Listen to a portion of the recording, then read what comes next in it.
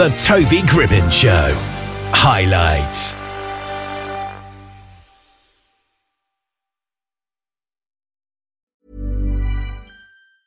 Hiring for your small business? If you're not looking for professionals on LinkedIn, you're looking in the wrong place. That's like looking for your car keys in a fish tank. LinkedIn helps you hire professionals you can't find anywhere else, even those who aren't actively searching for a new job but might be open to the perfect role. In a given month, over 70% of LinkedIn users don't even visit other leading job sites. So start looking in the right place. With LinkedIn, you can hire professionals like a professional. Post your free job on linkedin.com/people today.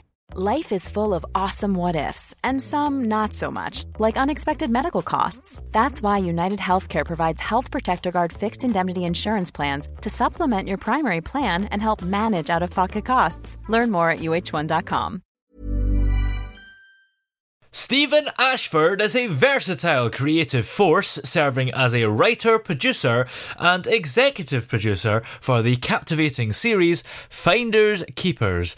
And Stephen is on the line with us here. How are you today? I'm pretty good, man. Thanks for having me. Excellent.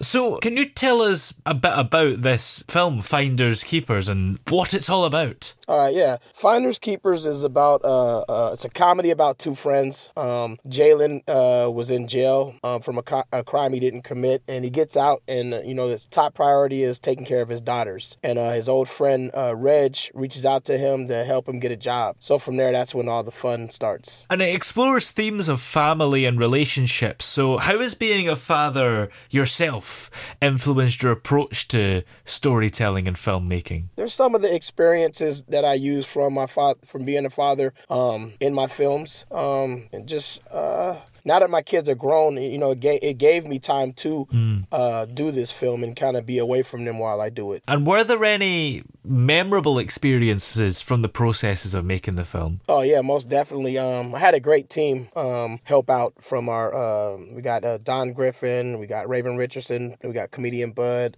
we got Dennis Tully, Michael Daniels, Dave Cleckley. So there was a great crew of people that helped, and we also filmed this during towards the end of COVID. So oh wow, it wasn't that difficult, but you had to kind of be careful. I guess you say it wasn't that difficult, but nonetheless, were there a lot of protocols to follow and more hoops to jump through than normal? Not really, because we didn't have the mask mandate wasn't in, but we just make sure everybody's okay, and if people were sick, not to come on set and stuff like that. So it wasn't that bad, but it was it was a tail end of COVID for sure. Were there any specific parts of the film that you enjoyed filming the most, like any particular scenes or parts of the film? It was definitely a lot of comedy.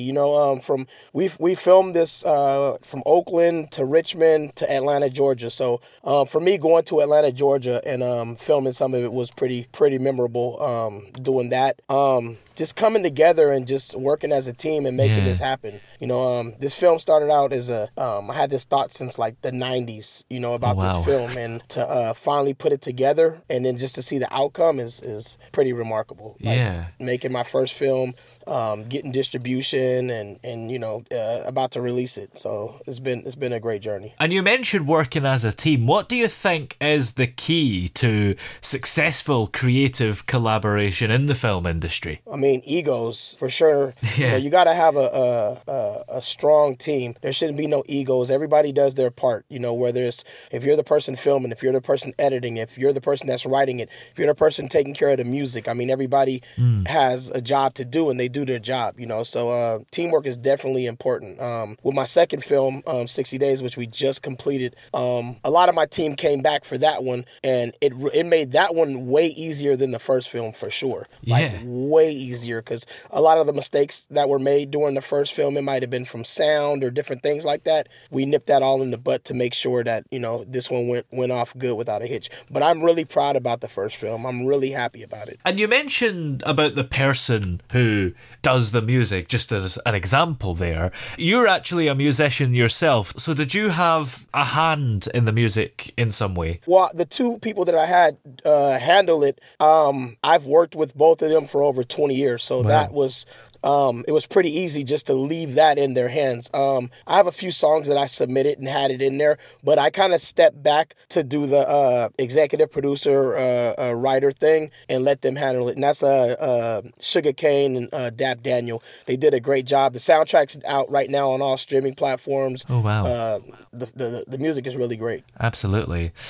Now, how did you yourself actually get into the world of filmmaking originally? Oh, that's easy. That's my uncle, Bobby Martis. He's a filmmaker himself. He's been in films like The Five Heartbeats, I'ma Get You Sucker, Rocky IV. So he's been doing this thing for many moons. And I've been in a few of his films. I had music in a few of his films. And I just, I kind of really latched onto him and he helped me out big time. One thing that he did say when he watched his first film, he was like, it could have been better, but it's better than the first film I ever did. And the advice he gave me going into my second film is your second film has to be at least 10% better than your last film, so just like picking his brain, and he really helped me with the second film a lot. So I owe a lot to him because he's the one that got this. He said once you start making films you're gonna get bit by the bug, and that's what happened for sure right now. Like I'm like just rolling and just getting it going. Absolutely. In addition to being a filmmaker, you're also a teacher and a musician, as I mentioned. So how do these different roles complement each other in your creative life? For sure. Like that's my first passion is teaching. I've been teaching for 24 years and I teach PE at the same school. So I got to teach where my kids went to school at. So I got to see them grow from kindergarten and going past 8th grade and everything. That is definitely my passion. I love teaching. One thing I did with this film, I mean, this is not a film for kids, but there are certain things that I will never do in film, such as nudity or anything like that, just because of, the kids and stuff like that. So it kind of in the back of my mind, I have to think about being Mr. Steve. That's what the kids call me. So I got to think about being Mr. Steve and, just make a good film. As far as the music that I do positive music now. So the last, I would say 15 years, everything I've done has been positive music, no cussing, uplifting music for the youth. So that's definitely a passion of mine. And how do you actually balance your time and creative energy between all these different roles that you've got? I try to take 2 weekends out the month, to just dedicate myself to filming, or I take time to write, so I make sure I take time to myself as well as having time for my wife, my kids, and my job. So you just got to kind of manage your time. And, it might be a whole Saturday where I'm writing or I'm filming or I'm, doing something. So I just make sure I balance my time for sure. Absolutely. And on the subject of filmmaking, do you have a specific message or takeaway that you hope audiences will gain from watching all your films generally? One message is, I think 90% of the people that fail is they don't follow through. That's the biggest thing. You got to have follow through. I know a lot of people that have talked about doing a film and they never do it. My thing is you just got to do it. Life is too short. You only live once. So, you just give it your all, basically. Give it your all.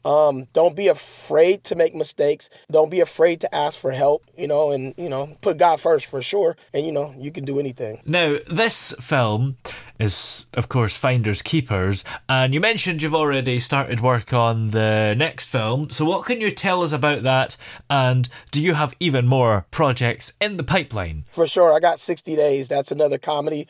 It's complete. We're looking to release that most likely summer. I got that, and I have a stand-up comedy film documentary called Behind the Laughter. It follows 4 comedians and you see the ups and downs of being a stand-up comedian. I have that, and then I have Finders Keepers 2, which we'll film, I think in March or April. And then after that, we got Losers Weepers, which is my first horror film. So the plan is to release 3 more films this year. Sounds exciting.